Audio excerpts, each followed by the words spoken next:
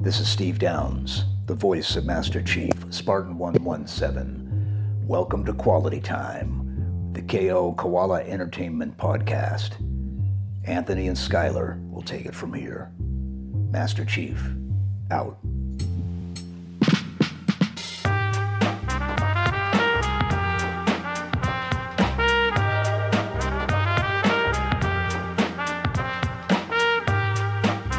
Welcome to Quality Time, the KO Koala Entertainment Podcast. My name is Anthony Nicolosi. I'm Skylar Sokol. And today, we are joined by the audio design master, but now also not former audio design master, still an audio design master, but now also his the leader of his own studio, Mr. Eduardo Ortiz Frau. Did I say that okay? Yes, perfect. Okay, right on. Eduardo, can you introduce yourself a little bit for the people in the audience? Sure. Well, as you said, for the last decade, I have been a sound designer in indie games specifically.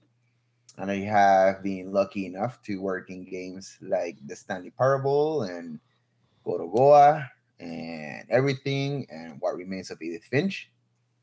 And yeah, they were very successful and very happy about that. And now, after doing sound specifically for the last decade, I'm kind of moving on to a different part of my career as establishing a studio, being head of a creative team, and that's it. And we're working on our first project, kind of like trying to get this prototype together so that we can get funding for it. And put it out there and all the good stuff. I'm curious, does your studio have a name yet, or is it currently unnamed? No, it does. It's called Groovebox Games. Groovebox. Yeah. Okay. Oh, Groovebox Games. Let's go. Okay. Nice alliteration on that. Very nice. Yeah. I don't know. I mean, a Groovebox is like a little music making machine, right? It's right. A Groovebox. It's like a beatbox, like a drum machine. So our games are musical in nature, so that's why that's going to get a +1 from me. Same. Yeah. Eduardo, by the way, check out what I got right here, just so you know. Yeah. Oh, you bought it when I showed you it, I bought one. Yeah, I have one. This is the arcade sound one. For those who are listening on audio, Skylar just held up some weird ass looking thing to the camera that he immediately bonded with Eduardo over. It's called a pocket operator. It's like a mini synthesizer. Yeah. Okay. Very cool. So Eduardo, I think the first thing I wanted to ask you is, how did you get started working on games? Did you have a connection? Because like you said, what a freaking resume of games to work on. Even as growing up, always a console kid, like I only played mostly big AAA games. I've heard of those games, Sure. Tell us a little bit about your journey getting into those opportunities. Well, I was in music for a long time. Like I studied classical composition and audio engineering, and I worked in recording studios, and I was in bands. And then I got tired of being poor, and I needed like a new avenue to explore. And then I went to Austin, because I'm Puerto Rican. I was in Puerto Rico for all this. I left. I went to Austin, and I started discovering the indie game scene in Austin, which at that time was it was thriving. It was like there's a lot happening, and it was really awesome. So I just like randomly went to this games event. It was like a little meetup thing. I didn't even know what it was, but then I realized it was a games thing. And immediately I just like went to the person who was talking in the microphone, and I was like, hey, I'm trying to get into this whole deal. Like, I do sound. Like, I don't know, do you have any pointers? And he was like, hey, you should talk to that guy. He does sound. And I went to that guy, and he's the guy I did the Stanley Parable with in terms of like the audio. Oh, shit. And I was like, hey, man, I hear you do audio. I want to help you out. You don't have to pay me anything. I just want to learn. And he was like, yeah, sure, let's do it. And that was it. That's how we started. That's how I started. He already did it. And then I just started helping him out, and And again, it was like I was just trying to learn. Like I wasn't trying to make money. I mean, it was a career path, but not at them. I wasn't like demanding money at that moment, right? Mm-hmm. But within 6 months, I was already like he was already starting to pay me because obviously I was useful and I was making good work and I learned fast. And then within a couple of years, I was already, I would say maybe 3.5 years, I was able to just make it full time. And in that moment, meaning in that time, I was also a server. And like within a period of like 3 years, I would lower my waiting shifts and then just like do more audio work, right? Sure. And that's like it. What's gonna happen to Kind of us. like I think the main thing that guy who his name is Robin Arnott, the main thing he taught me is how to move in that industry. Meaning it's like, what how do you say, like what events to go to, like how do people do this on an indie level, and that was it. Yeah, I was able to meet a lot of people.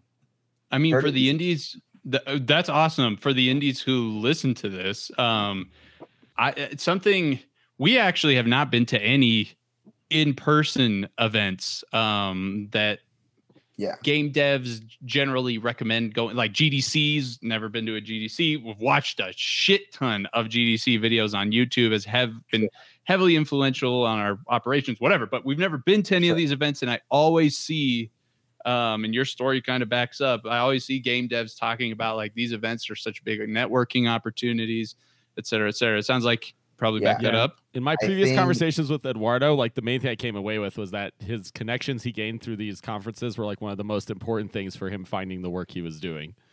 I mean, it was everything. The truth is, all my work came from these conventions. Like, it's not just meeting people, which meeting people is meaning the networking part is fairly easy in the sense that you're literally just meeting new friends, people that have things in common with you, and then eventually those relationships turn into professional relationships, right? Because at some point they're going to need a sound designer, and then they know you're a sound designer, and then they hit you up. So I lost my train of thought. I don't even know what I was saying. Right.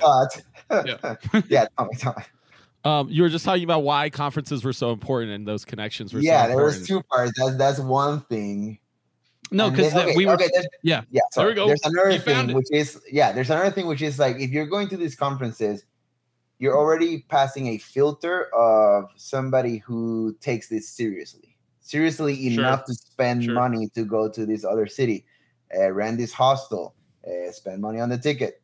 Like a lot of people won't do that. So you already passed that filter, which that in itself is, I think is a big step. So people take you seriously, and if you go one year after the other, people take you really seriously, right? And that's what you want. The people know you're legit. Like, I think it's awesome. You're serious about what you're doing. Yeah. It's I not think a that's hobby, great advice. basically. Yep. Yeah. Have you ever given talks or anything at some of these conferences? I did some Googling and I saw some YouTube panels, I think. Yeah, I've never given a talk. I never submitted a talk to GDC, but yeah, at different ones. I think the most exciting one was one in Denmark at what is it? What it's like the Nordic Game Jam, which is like one of the most I've heard of that. famous, Yeah, game jams, and it's like a nice conference, and they paid me to go over there. Well, they didn't pay me; they paid for the ticket, and then I stayed like 2 months. I like divided the plane tickets that they bought for me, like 2 months, and I just like traveled all over. Sick! That's awesome. I do like giving talks a lot, but they take work. Like I cannot wing it, basically. What was the topic of your talk for that conference? That conference was right after What Remains of Edith Finch, Go to Goa, and everything were just like released back to back. And it was just like about my process for those 3 games. That was actually a very hard time, meaning that like I was completely swamped, burned out. No, I wasn't burned out. Holy shit. I was done with all those. It was like 7 projects in the period of 15 months that they were Holy just fuck. back to back being released. And release is the hardest time in development, right? Because you have a ton of shit to do. And if you're constantly just like doing, releasing back to back, really get that rest period, right? So yeah, after that, I kind of took a long break, and then I decided that I was going to do my own thing. So so one thing that from the outside, it appears that the game industry a lot of times is pretty like closed down, like closed. People, lots of secrets, lots of things hidden behind NDAs, and people keeping things secret. It makes sense in a lot of ways because so much of like especially the marketing cycles built off of hype and trying to manage that and drive that, whatever. But that the fact that you were working on so many projects during that time span, were you working on these projects concurrently? Were those studios cool with you, like doing work for them and others at the same time, or were you it just lined up? No, I was working on them all at the same time, and yeah, I think most studios, I mean that's what they expect, because they don't want to hire, they don't want you as, or at least as a sound person. A lot of times, if you're not working for like AAA studios, they don't want the burden of having you as an employee, right? That's hard, right? But if you're a freelancer and you're doing multiple projects, and also like a lot of times these developments are slow, because they're smaller teams, so you might not have enough to do if you are full-time, right? It's like, but if you do like one week a month or 2 weeks a month, right, and then you hop to another one, then that keeps a good pace, right? But yeah, I mean, within the indie crowd, I think within developers, and this might be more indie developers, but because I know AAA studios are like very strict, but I don't know, people share their work all the time, like people trust each other. So it's not like a big deal. I trust, if I show you my game, which, I show Skyler, I don't think he'll go off and talk about it, right? It's like, so it's fairly open. Skyler is a nice guy, though. Skyler is a nice guy. Sure. I think most people. I'll tell you, Eduardo, you're talking to maybe the most paranoid person I've ever met in my life about people stealing game secrets. So if you can convince them otherwise, I would be really happy. So you should definitely try. Yeah, I guess stealing in the industry happens, but I don't know. You have to show things very publicly, and then some weird Chinese company will take your concept, but it's like it's like one, I don't know, in 10,000 games, like that happens. Right. And it's not like you're just showing your game to anyone, right? You're showing it to developers who and stuff like that, right? Right. Yeah. No, that's interesting. I don't think it would change my perspective on generally not trusting people, but it is cool to know, because you mentioned that you work like 1 to 2 weeks a month on a project when you were doing this kind of style, and then you would do another one. That kind of sounds fun, but especially I'm thinking of just like, it sounds like if I was doing audio work and I knew how to do audio work and I was jumping between projects like that, it might be fun. But was that also, I don't know, did you find it fun? Did you find it just like really stressful? No, for a long time it was really fun. Like, I mean, for a long time I loved it, right? It's like, it was when I don't know, I guess when it started to feel like work after X amount of years, is I knew I needed to shift focus and then do my own thing, because again, it started to feel like work and not fun. But it was great. I think it's the shipping back to back that all of a sudden all the games just aligned to ship kind of like back to back. That was just too much. Sure. Yeah. I'm curious. You were talking about, you like gave a talk on your process at the North Game Jam and all of that. I'm curious, like, what's your favorite part of the sound design process when you were doing it? Like, what phase of it was your favorite part? Was it like coming up with the sounds? Was it the actual like technical work of making the sounds or finding the sounds? Was it like working with the teams to come up with like what sounds? I don't know. I feel like a lot of our audience probably doesn't know very much at all about like what the sound design or sound process for games are. So I think one of the cool things of, let's say, working in games that is different from working in movies, working in just music, is the fact that you get to switch kind of like the parts of your brain that you're using, right? It's like you might be very into the art aesthetic thing that is, so like artsy and stuff, but then you have to design systems, right? So then you kind of switch back to like switch to a more logical, you're talking to the programmers and you're describing how you want things to be happening, and then you're just purely describing systems that are gonna be, playing the sound stuff, right? The artsy stuff you made. But it's that back and forth that makes games enjoyable for a lot of us, right? In the sense, like people that kind of like do want both and not, because in a movie, in a movie, the sounds are like just defined, right? You don't have to create these events. And I actually didn't know this. You told me this when we talked originally, that actually in sound design for games, you as the sound designer are not just responsible for making the sounds, but also like defining the events and the systems that play and react to those sounds. Could you go into more detail about like what that looks like? Sure. I mean, the thing is, it all depends on the team and how much the core team or the leads want the sound designer involved. As a rule of thumb, you want them as how do you say, like, the more involved they are, the better. Mm-hmm. The more involved they are, the better it's going to sound, because the truth is they are the ones who know what's up when it comes to sound. That's why they're professionals at that, right? It's like let's say if they just gave you a bunch of sound assets and then they left you to do something with them, it's not going to sound as good as if they implement it, right? Because they know why they created this I don't know, this list of assets, right? They know how those sounds are going to interact, etc. So usually a person like me wants to do both, right? It's like they want to design the systems and they want to implement those, create the events, and then, but it's, how do you say, it's a tight relationship to the programmer too, because unless the sound designer also programs, which, most sound designers will not, but they could. I learned a bit of programming now for my new project.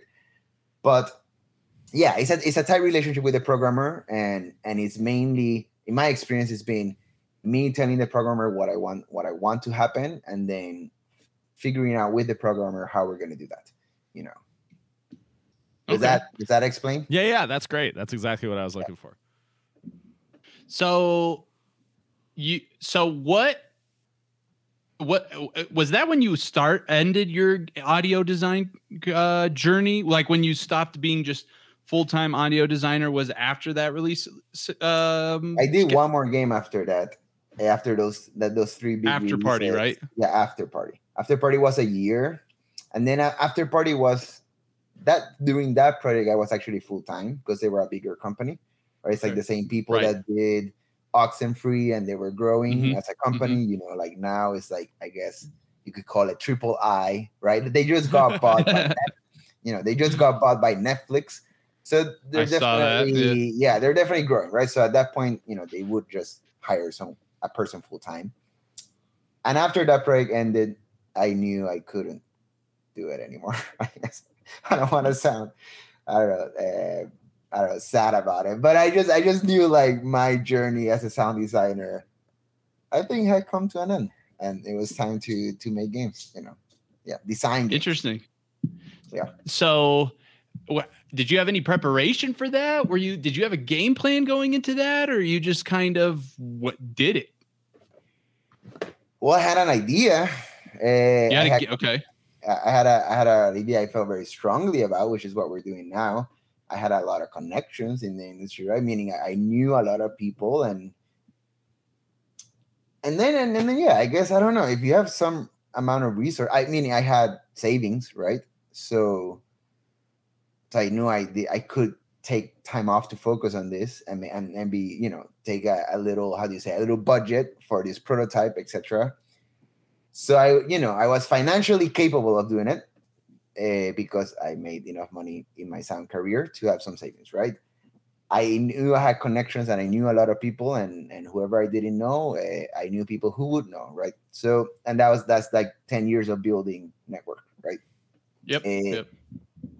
And then I had the attitude of like, well, if I don't do it now, you just have to try it, man. You guys are making your own game. You just have to try it, and it might fail or it might go well. So. Yeah, I find it interesting. One benefit I think it's a benefit that we have is that we're coming into this cold from a game development perspective. We've never made a game before, so we don't have or even participated in the development of a game. or participated in the development of it. So we don't have any, I don't know, that we don't have any benefits of that experience, nor negative, influence from that. I feel like based off of some of the stories I hear from game dev, I could easily see how after working 10 years in the industry, you'd be like, I think I'm done with games. Like, I'm more interested in the fact that you didn't just like go to movies, and be like, man, games. I'll talk about that because this is something. Okay, I do think games is a special industry, meaning I don't think I could find what I found in games in any other industry. In terms of the people in it, like okay, this is an art form, like, how do you say, a medium that has composers, artists, like designers, programmers, like there's all kinds of people working together, right? And which in itself makes things very interesting, like, and they're very talented, right? So you're constantly being exposed to really awesome ideas. And also, games are not cool, right? By meaning, it's like they're nerdy, right? So that means that they don't have this attitude of, I don't know, like they're not actors and actresses who are constantly, in the spotlight. I think I get what you mean. Yeah. They're not musicians who have to be really cool and look really cool on stage, right? It's like, so basically these are really talented, intelligent people that don't have this overly developed ego. And that makes it really nice. That makes it really, I mean, I say nerdy in the best way. I'm a total nerd and I love that. I love people who are nerdy and can just nerd out about whatever they love and don't carry this big ego because again, in movie and music is such a performance thing. And I don't know. Yeah, it's just a different feel. I think it's really interesting because as we've interacted with, we definitely don't have like the connections and network that you have, but we hope to eventually. But even the people we've interacted to in a limited capacity, like you and the other people we've had on the podcast, it's just been so surprising that, like, basically regardless of how successful they are or how well known they are, they're always like such nice, like, chill people, and it's so clear that they don't really have that ego, and they just want to talk about games because they love doing games. And I think it's because the spotlight is not on us, right? Like the public doesn't know who we are, so I think that makes a big difference. Well, that's an interesting thing to bring up because when we first started our studio, it was actually, I don't know, a bit of a vision point of ours is that most studios, when you think of a game, fans generally have a stronger relationship between the publisher and the game than the development studio and the game.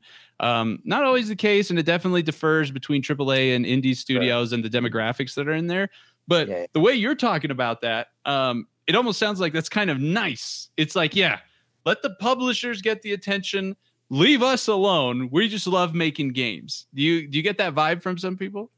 Yeah, I mean, the internet is a strange place, and if you're constantly getting attention from it, that's like a double-edged sword. So, definitely, I would say that's good. On one hand, we've started to build a community. On the other hand, I get some of the weirdest ass memes you've ever seen on my Instagram DMs. So it's pros and cons for sure. No, it's an interesting balance, right? Because for an indie studio to like successfully market their game and have it like get the vision, especially self-published, because we're planning to be self-published, we almost have to put ourselves out into the spotlight a lot more than if we like had a publisher, and that's sort of it's one of the risks we're taking. I know you at least have told me that you're interested in doing your game through a publisher. Do you have any thoughts on why you feel that way, or what your motivations with that are? Well, I think it has to do with like how many hours in the day there are to do things, and publishers can handle a lot of things that I may not have interest in doing. Right? I want to focus on the development side. and I do think once this right, it's like establishing a company, establishing a new a project. I mean, I am going to have to be more outward facing, but I don't know, it's still not being an actor in a movie. Mm-hmm. It's still not like right. It's still like way smaller scale. Right. So yeah, it still feels different. And I'm not opposed to, again, doing that, like talking in public, but I don't know, it's just different, right? Yeah, it's worst like, case, you just like say the word fuck at the Game Awards and then make It Takes Two. And there you go. I feel like it's also an element of just that there's so much, I don't know, more of the social interaction around the like games and stuff that happens online, and online just there's a different style and medium for communication than in real life, you know. I think game development conferences can also have a different vibe than like a consumer game conferences, because you know, it's two sides of it, right? So game developers just, you know, I know they understand how hard it is to do all the things, and they're just, you know, I don't know, there's more understanding between each other. I'll tell you, there's a huge difference between the like computer science conferences I've been to that are like vendor focused and stuff like that, and then like the niche cybersecurity conferences I've been to where it's just like everyone just wants to talk about cybersecurity because it's awesome, like that. I feel you on that, and those are definitely the kinds of conferences we would want to go to also. So what, now that you've been doing it for a little bit, now that you've been leading the studio and the development on your new game for a little bit, what's been the thing that you found most difficult to deal with? Maybe especially something that you didn't initially either think was going to be difficult, or it's just way harder than you thought. You said you picked up programming, you know, a little bit. How does that go? That was a whole process. But the truth is, I mean, the difficult part is that it takes time. I think, you know, you want to do things really fast, but they don't happen fast, right? They take, especially, you know, when we know this very well. Yeah, you depend on people, right? So it's like you also have to let go of that whole control mindset. You know, you have to rely and some, you know, I think it's just getting used to the fact that things take time, and the money aspect, meaning, well, I do need some form of investment or money, right? So it's like we haven't reached that point yet, but that's going to be like a whole trip of how to do it, whether it's through Kickstarter, publishers, private investors. There's many options, so that's going to be like a whole thing. But apart from that, it's been really awesome. I love, I mean, I love being the director and seeing things slowly but surely come to life. So yeah, I can say there's a lot of bad aspects to it. Yeah, I'll tell you, Anthony and I exist in a world, right, where we've really only ever done game development full, like part-time, like in our spare moments.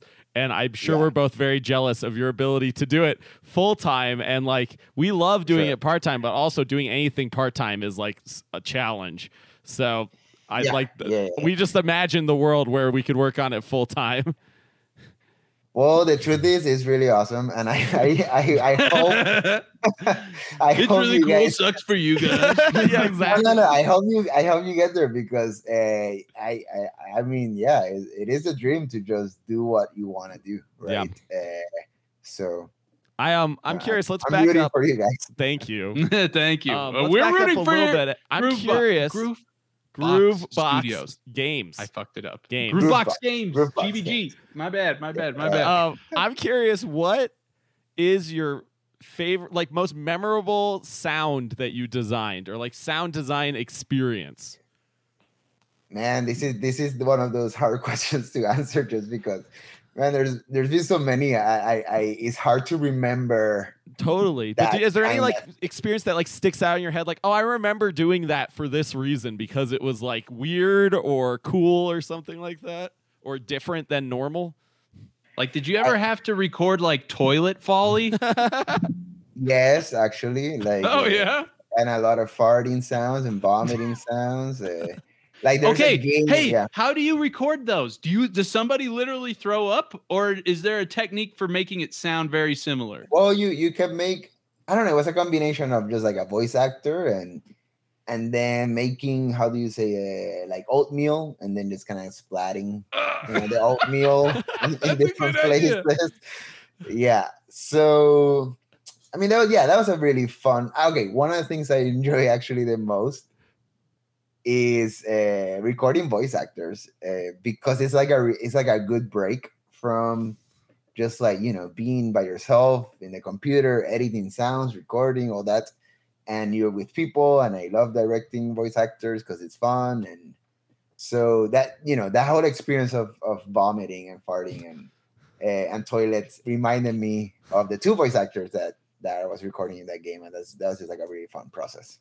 That's awesome. That is very interesting. Do you have least favorite one? I mean, not necessarily because it could be because the recording sucks, like you hate oatmeal and so you don't like vomiting sounds because you have to work with oatmeal, or it's a pain in the ass. I don't know. I think now, after let's say all those games, I wouldn't get excited about recording footsteps anymore. That would be like a chore, because it's actually it's detailed work that matters. So you kind of like have to get it right because these are sounds that are getting played all the time. Yeah. And they're they can be subtle, but yeah, they just matter, and it's detailed work, and you have a lot of surfaces, and you have to do a lot of detailed work, and a lot, it's like a whole thing. So I'm glad that I guess for the foreseeable future I don't have to do that. I'm curious because that makes me think, like, you've probably recorded a fuck ton of footstep sounds. When it comes to like the legal licensing of these sounds, when you're working for these companies, are you generally basically giving them full ownership of these sounds so you can't really reuse them, or how does that work for you? Like okay, yes, but I'm not giving them, meaning I can use my recordings because you don't just take a recording and then put it in game, right? There's a lot of like layering and editing and massaging and processing, a lot of the things that still have to be done. So let's say those specific files I gave to the company, I will not use in other games, but I still have all the material that I used to make those specific files, right? And those are mine, right? So I can use them as much as I want. But footsteps, that's the thing. Footsteps sound different in every game. In a first person, they're going to sound in like a certain way. In a 2D, it'll sound a certain way. And depending on like the characters, if they're barefoot, like if they're unique. So you cannot just like reuse them. I think, and that's true for most things sound design. Like you cannot just reuse things without editing at least a little, right? So well, and something else I was curious on that note. That especially makes sense given the fact that like you might have two first-person games that are the person has shoes in both games and they run on similar materials in both games, but maybe one of them, their soundtrack's got like more low end in it, right? And so like you're gonna mix it differently and blah blah blah blah blah. How in the audio design process do they usually have you had that happen where like the soundtrack stomps on your work and vice versa, like where you need to adjust to the soundtrack and you didn't have the soundtrack originally when working? Like, where does audio design get brought in like the production process? I feel like you might want some of those things figured out, including because you were talking about events. You kind of like want to have the gameplay loop down a little bit so that the audio designers can be working around that. When does audio come in the production process? It tends to come in a bit later. Like you say, you kind of have to it depends on the team. Some teams are very conceptual and they treat audio as part of the concept art, right? It's like they want some sort of conceptual audio and stuff like that. Tends to not be the norm. In the sense, those are more artsy studios, which are awesome. Like I love all that. But it is audio tends to usually come a bit later once you do have some core gameplay down, and you know, when it comes to, let's say, the environments, you know, they're fairly close to what they're going to look like, so the sound designer has a clear idea of what the game is, what the environments are like, what the atmosphere is supposed to be, or like, right, all these matters. Mm-hmm. When it comes to like how does the sound work with the music, I mean, yeah, it's a process that they both inform each other, you know, like with After Party. Okay, so the ideal situation is, as a sound designer, I have a close relationship with the composer or composers, right? So in After Party, one of the things I would tell Scientific, which is the composer, is like, all right, you know, maybe in these areas, let's have a bit more space. So because in this area, maybe we want the sound design, you know, the details to come out a bit more. So let's make it a bit more sparse. Interesting. And it's not like I'm directing him, but it's like we're just talking about our visions, right? And then other areas, it's gonna be mostly, how do you say, bombarded by music, right? Because let's say in these specific games, some of these areas are just like bars or clubs, right? Then like music clubs, right? So it's like it's gonna be mostly music, and then once you step out, then that's, you know, that's the contrast of like, all right, then you can hear the environment more. God, that's so fucking cool. That sounds like such a sweet ass job. Oh my God. Like, you're like, hey, we're working on the bar part. And I'm imagining, okay, that music is up, like you're saying. So Eduardo's probably going to be working on like bar foley work or something, because like you're going to want that. And like people talking in the background, which would be so much. Sorry. I think you. No, go. Keep going. You jump in. Jump in. You posted a picture, I think, of me, right, working, and it was just like recording a bunch of bottles. Yeah, and it was for After Party. So that was just like, I don't know, recording a bunch of Foley work that I will use for the game, right? I have a question for you. Oh my God. Okay. So like thinking of these bottles, right, as an example, my experience when I've tried to make sounds off of recordings that I do, I can't fucking stop touching the sound. Like, how do you ever get to a point? I'm sure with experience it gets better, but like, I always feel like I could maybe make the sound better. You know what I mean? Like, how do you get happy with things? Oh man, I think that's part of the art, in the sense that you can't really define that. It's like you just, at some point you feel it. And hopefully that's early enough so that you don't take a week for every single sound. Right. right. I don't know, man. That's part of that's just like a whole process. And I think good to hear. Yeah. Any creative person, I think, goes through that same process. How does a painter know that the painting is finished? So it's like, I think that's just like one of those obscure parts of the art, right? Which is, again, the side of your brain that is not logical, it is not mathematical, it is like, it's just purely aesthetics and feelings and all that, and then it's good to take a break from that, because that can be too much sometimes. So Cool. Yeah, sorry, go Scott. No, if you have a follow-up question, go right ahead. I was going to divert us pretty aggressively. Comment. Well, give us your comment and then I'll divert us. I just like, I think posting content daily for us, something that I've been doing now for the last couple of years, like has helped me greatly, because there's a reality, you touched on it. There's a reality of like, I maybe want to spend more time on this, but I need to fucking post this, now this sound needs to be done next week or some shit. I actually have so like related to that, do you have a sound, like, are there sounds where you think, not footsteps, because clearly that's you don't like those too much, but are there other sounds where you're like, I love these sounds and I love messing with them, and I know I might want to spend more time with them, so I'm going to put them at some point in the production where I have more time? Sure. Okay, so to kind of finish a point with the last question, and then I'll get into this. Yeah. I think part of it too is looking at the big picture and understanding that you're building a whole soundscape, right? You're not building just those footsteps, even though I might get very focused on those footsteps, right? But this is like a whole soundscape you're creating, and all of it informs each other, right? It's like how those footsteps sound are going to affect how the door sounds, right? How the ambient sound, because they need to sound consistent in terms of that it's coming from the same world, same perspective, all this, right? So I think the antidote to being hyper focused is just like enjoying the larger picture too, right? It's like you enjoy seeing it all come together. So that's kind of like an answer to that. What was the question again? The last question?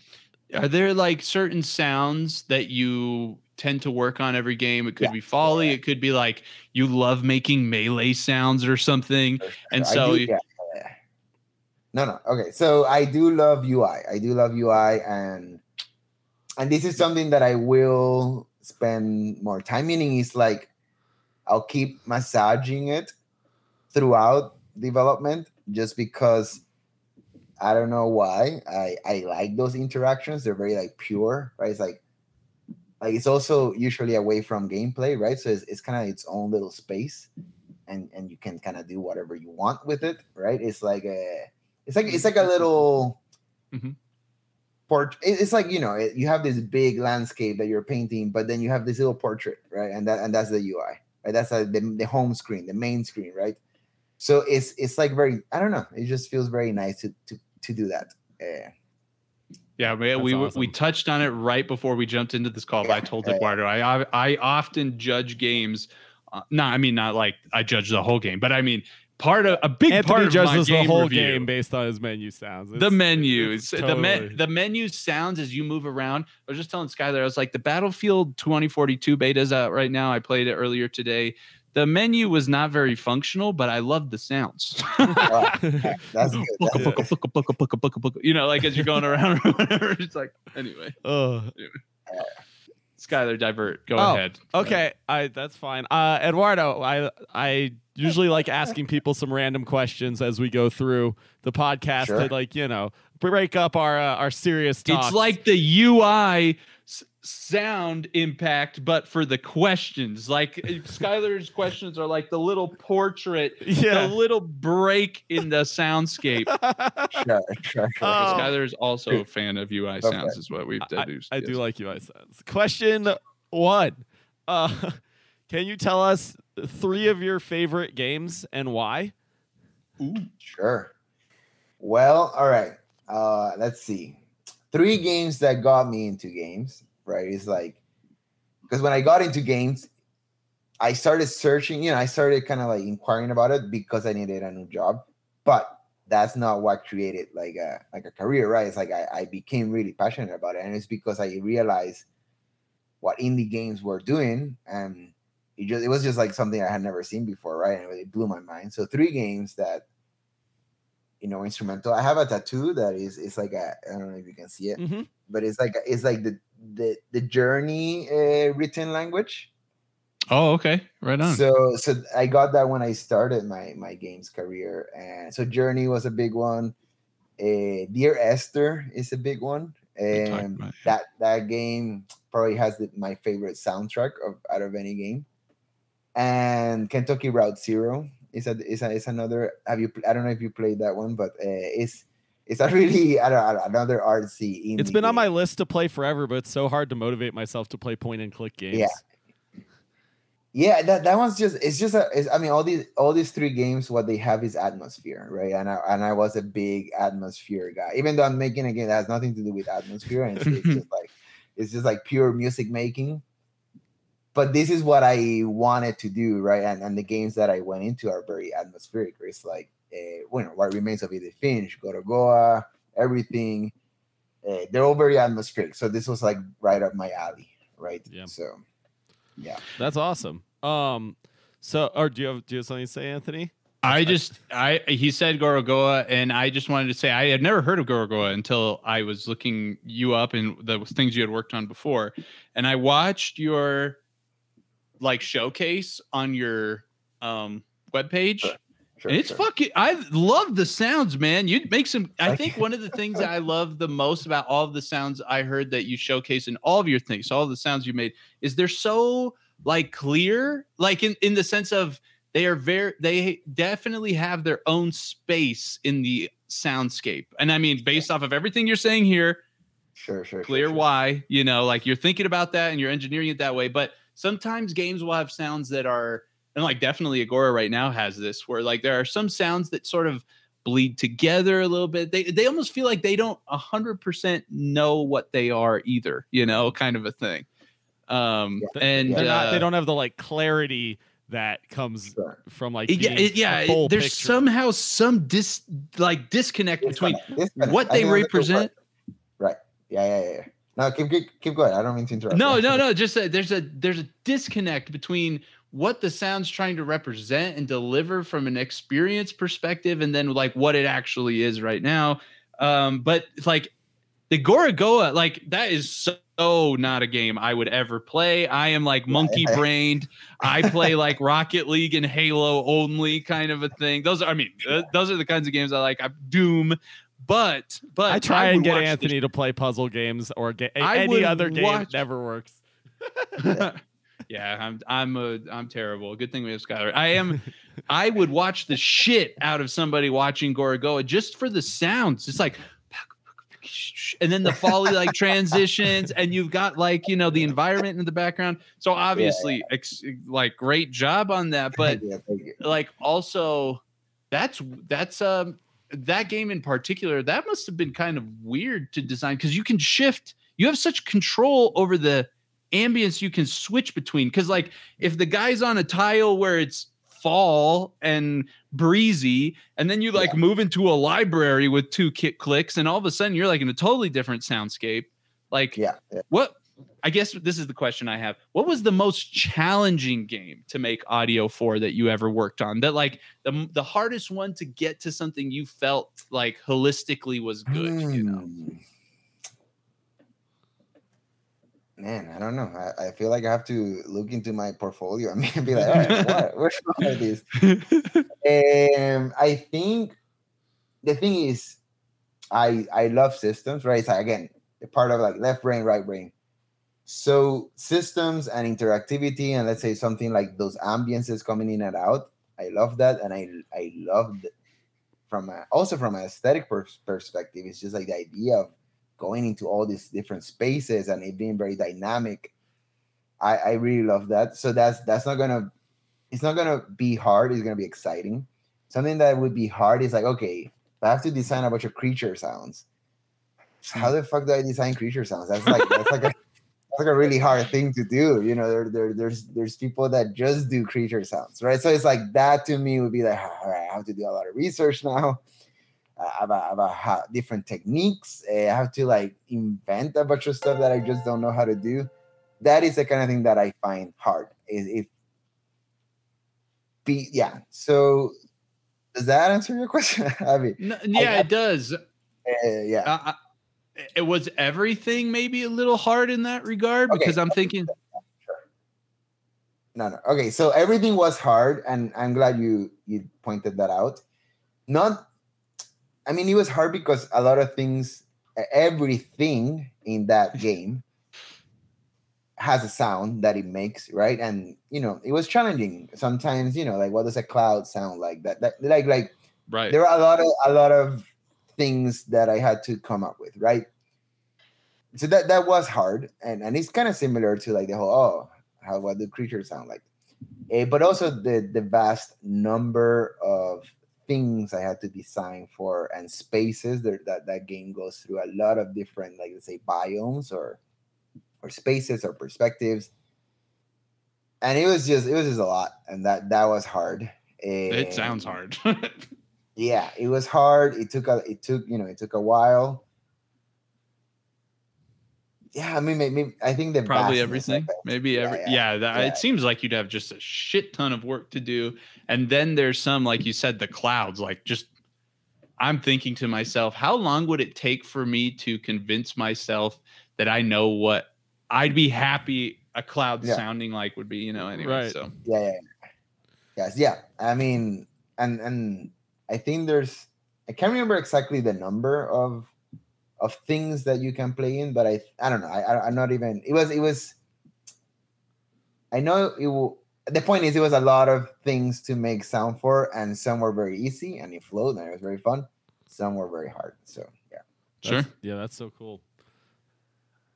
Did you have a question, Skylar? I have one too. Go right ahead. One. So, do you have are there studios, game studios, let me actually force you to say at least one AAA, and then the rest can be indies. But are there game studios that you really love their audio design, that maybe just consistently make games that you like their sounds? Yeah. I mean, okay. So this is another, let's say, AAA. Play Dead, Inside, right? Limbo. Those are games that are amazing, and my favorite sound designer in the whole industry made those games, right? I love Dark Souls, right? Like Dark Souls is a game that the first one I didn't play the other ones as much, but that game blew my mind, just as it did many people in that generation, right? Right. I don't know. Let's see. What do I have? Play Dead and From Software. I mean, those are solid. Yeah. Those are good. Yeah. One of the last games I played a lot was Nier Automata. That game has really cool sounds. Yeah, that I really like that game too. But I mean, a lot of games have great sound, especially when you are in AAA, right? Because they have big budgets, they have a lot of talent working on them. So yeah. So something I this question just came to my mind, and now I'm like very happy that I get to ask you it. Something that I really enjoy in games is when the music of the game has a justification, because like in games, right, the sound effects all need to be there. They're all justified. But sometimes there's just like a soundtrack playing for what's like, just cause there's music there, just cause it's like, a cinematic art, right? So there's music in the background. How do you, as a sound design engineer, like making the sound effects, how do you feel about that? Do you are there times where you're like, I wish I could just make sound effects and not have to even have music in this game? Or do you, what do you like and dislike about having music as a part of these experiences? Well, the truth is, I guess I don't think of music. I don't know. Like, I think that's, again, let's say, how do I answer that? I think that's a very artistic decision you make, in the sense of like, will this game, what kind of vibe are you trying to put the players in, right? What kind of space does it, like, the kind of, what you're trying to achieve, is it better achieved by putting music in it, or is it better achieved by not putting music in it? So I think that's just like, music is one of your tools, right, in terms of creating an environment, a space. So it all depends on the game, on the moment, on the scene, right? I love music. I like one of the things I love the most of working in sound is working with composers. So it's like, I'm never against it. I don't know. Does that answer your question? Yeah. No, that's really interesting. I think games like, I don't know if you've played BioShock, but like a lot of the music in BioShock is like coming over the speakers of the laboratory. It's not just there because it's there. And that's awesome. That's a great creative decision. After Party is like that, meaning most of the music of After Party comes from the real world, unless you're like in the outside environment where it becomes a bit more sound designy and more ambience, right? It's like, but when you go into a bar, you're going to hear it from the outside. And then as soon as you enter the bar, the music you heard from the outside becomes the music for that scene, right? And that happens with pretty much every space in the game, So that's what we call diegetic music, right? So I love that. And in that game, that's what made sense, right? Because it was like, it's a pub crawl. And pubs and bars are noisy environments. They have a lot of music playing, so it just made sense to do it that way, right? So, yeah, cool, great, yeah. What's up, Anthony? How are you feeling? When you were talking about the games and I thought maybe one way you might take it is the way you're talking about the correlation between soundtrack, music, and audio design is that they're sort of complementary and they work together to form an experience, right? Yeah. Have you ever had to, I think one thing that I find very interesting about the creative process, I've always found it interesting about making music, and I've always wondered what it's like for people who are hired to do creative things. But you ever had to make or maybe work on sounds for a game that from a mood and experiential perspective was really different than where you personally were at? So like the game is a happy, cheery game, but you were in a dark place, or vice versa. You're a happy, cheery guy and you had to make the sounds of hell. You know what I mean? Because After Party has hell, but After Party does have like a fun spin on hell. So, you know, I don't know. Has that ever happened to you?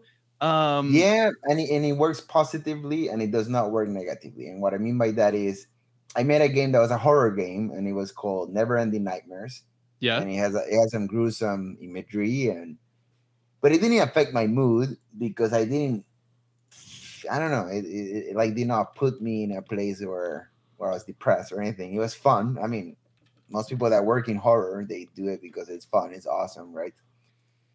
So I was happy. I was happy to do it, right? But also working on a game like Everything made me happier because the space was so happy, and you know, hearing Alan Watts talk, and it's like so it's like the game affects me positively, but I don't think it affects me negatively. Okay, that's good. Yeah, until you got burned out, I guess, right? And then probably but that was for a different reason. That was for a different reason. Right. Yeah. Interesting. Okay, right on. Let's see. I had another question. But again, I don't know. Maybe I never touched a game that was like genuinely depressing. So sure, who knows? So you mentioned this idea. I call them hot sounds. These sounds that show up in the gameplay loop very often, like footsteps. Sure. What are some of the key things that like somebody should think of? How do you make something not annoying to hear thousands of times? You know, you just hope you do your best and you hope it's not. Yeah. I mean, I'm sorry if I don't have like very like technique. No. I don't. I did not looking for it necessarily. Sure. But it's like a lot of things are very intuitive, right? It's like, so I feel like when I design, the things I do are just like because they feel right to me. I don't write huge concept, you know, like documents about what I'm doing. Sure. I'm just like, it's just pure feel. So when it comes to something, let's say like footsteps, how do you make them not annoying? I think, I mean, if I'm a sound designer, obviously I have a good ear, right? Meaning because I have a good ear, I decided to, you know, pursue sound, right? So it's like, so just things just like naturally they stand out to me, right? And I just like whatever stands out, meaning like if I notice the footsteps and not because I'm like, this sounds great. If I'm just like playing something else and I notice that something just like all of a sudden came up, I'll just immediately edit it, right? And it doesn't matter, you know, if I created the footsteps months ago, then I'll go in and take that little element that stood out to me, you know? So I think part of it is just like, if I'm designing a game, I'm playing it a lot, right? I'm going into the game a lot. So I'm just like capturing these little things that stand out to me that they're not supposed to stand out to me. I'm loving this conversation. If nothing else, this is like a self-validation and mentally somehow. Like I feel there's just so much little it's hard to articulate and explain sometimes really the reason why stuff is not meshing together. I'm sure you could scientifically break it down. Well, when the frequencies, you know, interact, whatever the fuck. It's not about that. It's not about the anyways. Yeah. Keep going. Yeah. So okay, right on. Cool. Scott, you gonna say something? You look like you're sure. about to. I mean, I can always say something. Very cool. I think I will intervene again here. We just got word in the chat that Anthony's dinner is ready and he's going to have to eat cold meat for dinner. On that note, we can start wrapping it up. No, I have no interest in that. I think that if Anthony posts like an Instagram video of him having to eat cold meat and the angry faces he makes as a result, that's good content. So we're good to go. Yeah, it's a good content opportunity. Yeah, it's good content. So we're fine, Eduardo. But I'm curious on the notion of meat. What is your favorite food?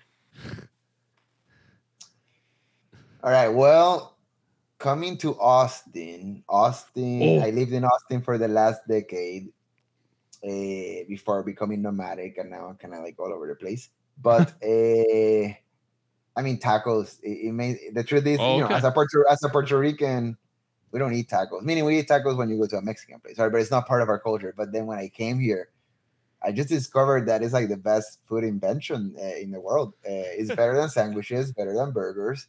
It's like they can be anything and everything you want. They have jalapenos. Jalapenos are amazing. So. Favorite fish tacos? Favorite taco meat? All I don't know, man. It's like you have to choose beef, chicken, or fish, or something else. Mine's tripas, personally. No, al pastor. Al pastor? Okay. There's a really good al pastor place near here, actually, that has it on the skewer and everything. It's nice, so good. Next time I go to Denver, we'll do that. We'll go. Yeah, I'm in. Yes. Speaking of your nomadic lifestyle, so chat doesn't know this, but Eduardo actually works like full remotely, so he can be nomadic. I saw on Facebook that you're going to spend the next month in Iceland. So yes, does that mean you're going to eat the fermented shark? I've been to Iceland before and I didn't. But I should this time. So yeah. Who the fuck thinks of making a fermented shark? Like, who was the Viking? I swear I just had.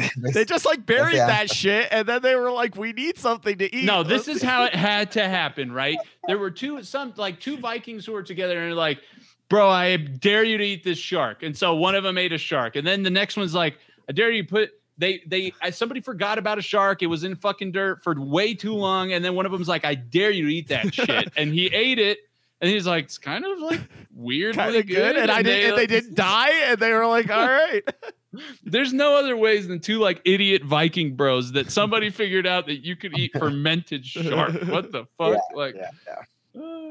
That's okay, really exciting. That's awesome. That's so cool. That's one of my like dream places to go. And I've never been. So that's really exciting.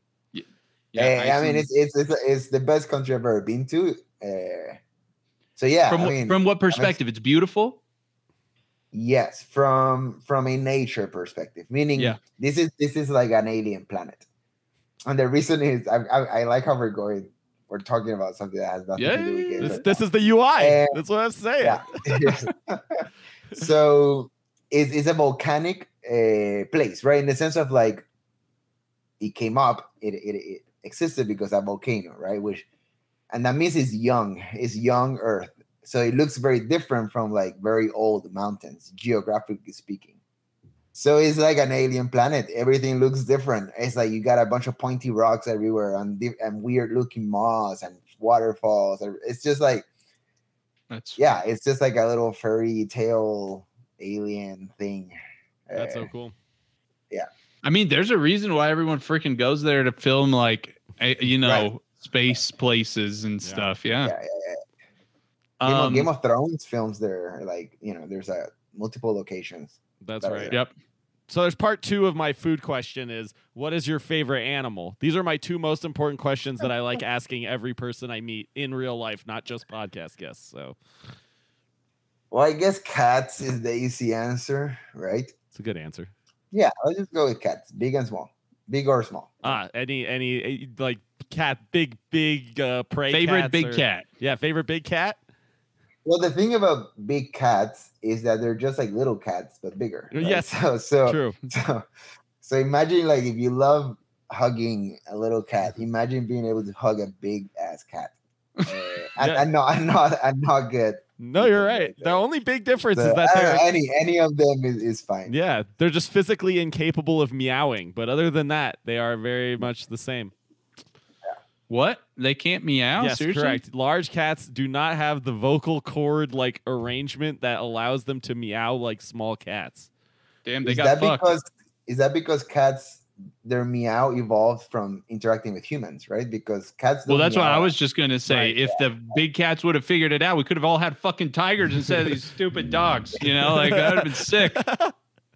Yeah, They because I heard almost somewhere fig- that cats do not meow to each other. Yeah, only that they meow don't to communicate verbally. They Mm. communicate through like physical gestures and stuff. Yeah. See, I'm more of a dog person, and part of the reason is because cats are just like that indie dev you show the game that you didn't give an NDA to. It's like the same thing. They're suspicious. They're in too the same independent. kind of a way. Anthony just wants the like dumbly obedient animal. He doesn't want I'm the just like- independent thinkers. Yeah, they're thinking they're thinking too much. They're too autonomous. You know.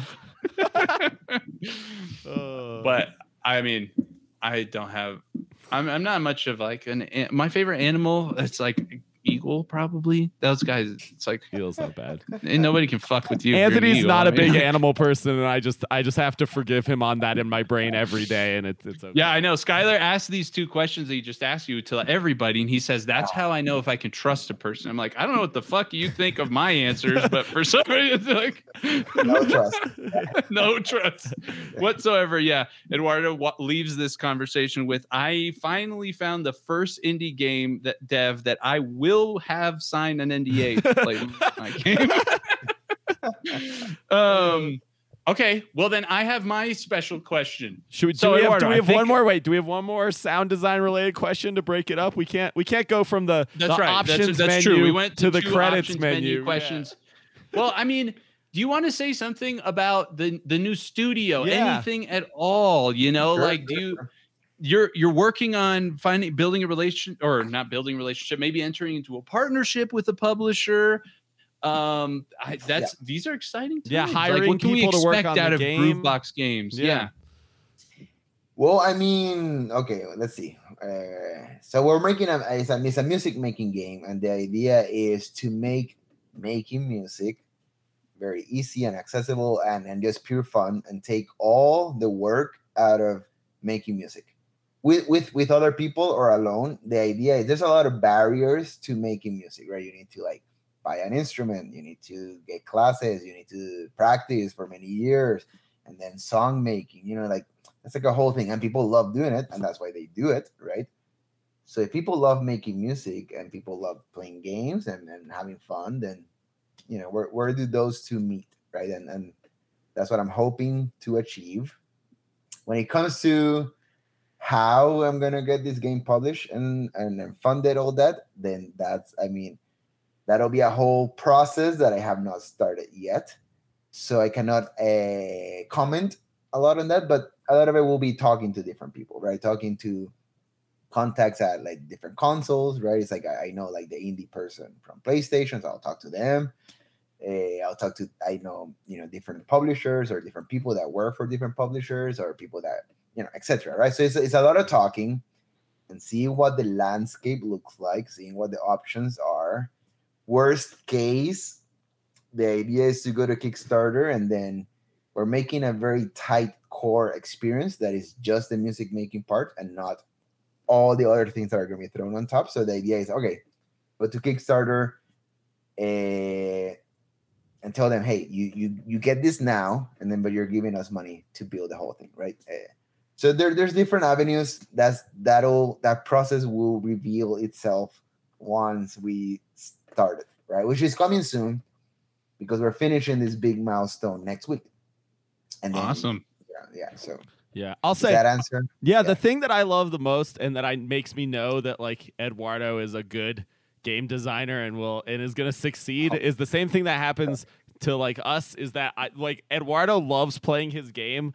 And like when I was hanging out with him, he like showed me so many things. He's like, I made this and this and this and all this music, and it's all so sick. And he just sent me something today that he's like, I just made it today. And that's like the same thing with us. We love playing our game. So Anthony plays our game like all the time. Today, Anthony messaged our dev chat and told our other developer, Josh, he's like, I was more excited to play your level in our game than I was to play Rocket League today.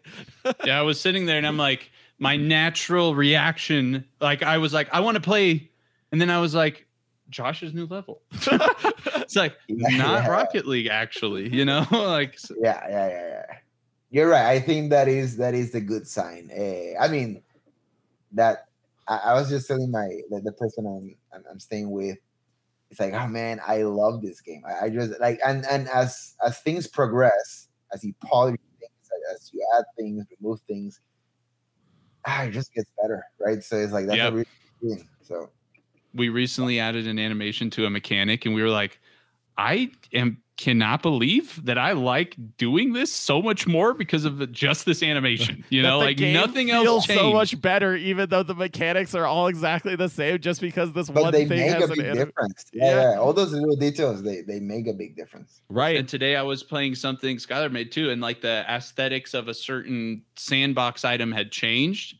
And from far away, I could see it, and all of a sudden, I was like, "Oh, damn! You know, like this is kind of cool." You know, like I feel different firing this up. It's so weird. It's like I like, as much as I want to like sometimes I wish the monkey brain aspect like was gone. Like I could get rid of the stupid monkey brain and be perfectly efficient all the damn time. Like it is so there, and you like cannot ignore that it's there, and it's so loud sometimes. Like I can't believe I give a fuck about the color or the animation as much as I do, you know, like, so anyway. No, but that's good. I think that's a good thing. It is good. Yeah.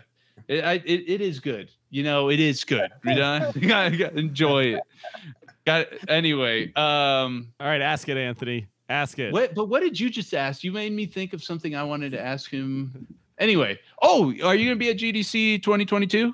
Oh.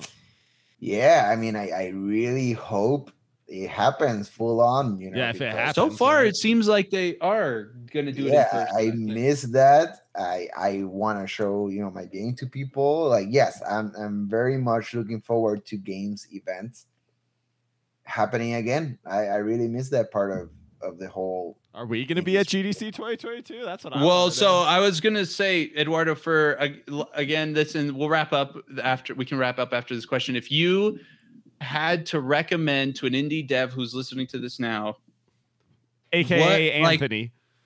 Well, me too. Yes, I'm listening as well. The top 3 like game events that you should go to as an indie dev, which ones would you say? Like, yeah, which ones would you say? Well, okay, I think you have to obviously start local, whatever is happening around you, and expand from there. But GDC is the biggest one. If you go to only one, you go there. But again, if you're going there, it's because you're serious about this, because it's not cheap, right? So no, it's not. You don't start at GDC. Start with the local stuff, and I don't know, just anything that's happening around you that has to do with games and development. Just do it, man. It's all worth it. How about PAX? Have you been to PAX? Has that been one? Yeah, PAX is awesome. PAX is more focused on not development, but it is still really awesome. Yeah. PAX is still really fun. There's different ones, right? So there's like PAX East. There's like South, West. I don't know. There's a bunch of them. I think those are all worth it. I'm trying to think. And there's one in California that I don't know how strong it is going now, but Indiecade used to be like a big that's more like in indie development. Okay. There used to be one in Austin that is no longer happening. That was like my favorite one, which was Fantastic Arcade, and it was all about indie, and it happened next to what they call Fantastic Fest, which was like a film festival, and it was like this mixture of film and games, and it was like very art. I don't know, it was very awesome. I would recommend that one if it was still happening, but it got canceled a couple years ago. All right. Where would a person go to find out information about this if you had to recommend it to them? Do you see a lot of this happening on Twitter? Is it like literally just Google around for local stuff? I think if you Google what game development conferences to go to or anything like that, I'm sure things will pop up, you know. Cool. Or like game development and write your state, you know, or your city or whatever. Like, just do some basic research, and I'm sure there's things. Yeah. Right on. All right. All right. It's time. The ultimate question, Eduardo. I'm pretty sure I know. Are you going to add a lot third of- option to it? Because we know the answer if you add that third option. So I'm going to add I'm going to ask the first question, and then I'm going to ask a variant of it. Yes. And after. Yes. Okay? So, okay. The question is, if you could only choose one of these two food options, the other one ceases to exist, never existed before, you never got to try it ever. So you're really choosing one or the other. Would you choose burgers or pizza to stay? Man, maybe burgers. Okay. Yeah. you don't care too much about pizza? No, I love pizza, but burgers, I feel like there's more diversity in burgers. That's fair. Yeah, pizza, they tend to be similar enough, I guess. I'll tell you, it's so The fact funny. that- Every time we have someone on the podcast who answers this question, no matter which one they answer, the reason is always because they think that one has more variety. Like almost always. It's like true, all the it's pizza almost people always. think pizzas have more variety, and all the burgers. It's so funny. It's very funny. I mean, my family's from Argentina, so Awesome. everything we eat, it's not a meal if there's no meat. It's just an Yeah, appetizer. That's very Latin culture. Yeah. So okay, right on. Now, I actually was. The variant I was going to ask of this question was a taco related one. And that's what I actually, figured. the fact that you love tacos made me think you would choose burgers, because I feel like tacos are really strong in the diversity field as well, because you can have a lot of different variants. Obviously, you would pick tacos over burgers and pizza, right?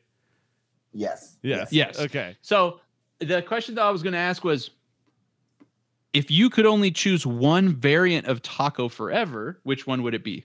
You said which one was your favorite, but you have to keep in mind, you would never get to choose the other ones ever. Breakfast. I mean, this is easy answer. Breakfast tacos. Oh, okay. I actually didn't think you would say that. Which is I don't know. I mean, it feels like a very Austin thing, but I'm sure many other cities. Breakfast tacos are the fucking shit. They're awesome. There was a time where I would eat breakfast tacos at least. I mean, what am I saying? I still do that. Like at least like 3 or 4 times a week. What's your go-to breakfast taco toppings? Like if I want to whip up some breakfast tacos, what should I put on them? Well, eggs, bacon, refried beans, maybe some onions and peppers, queso. Like the ones I buy they put some queso on top. Okay, it's like legit.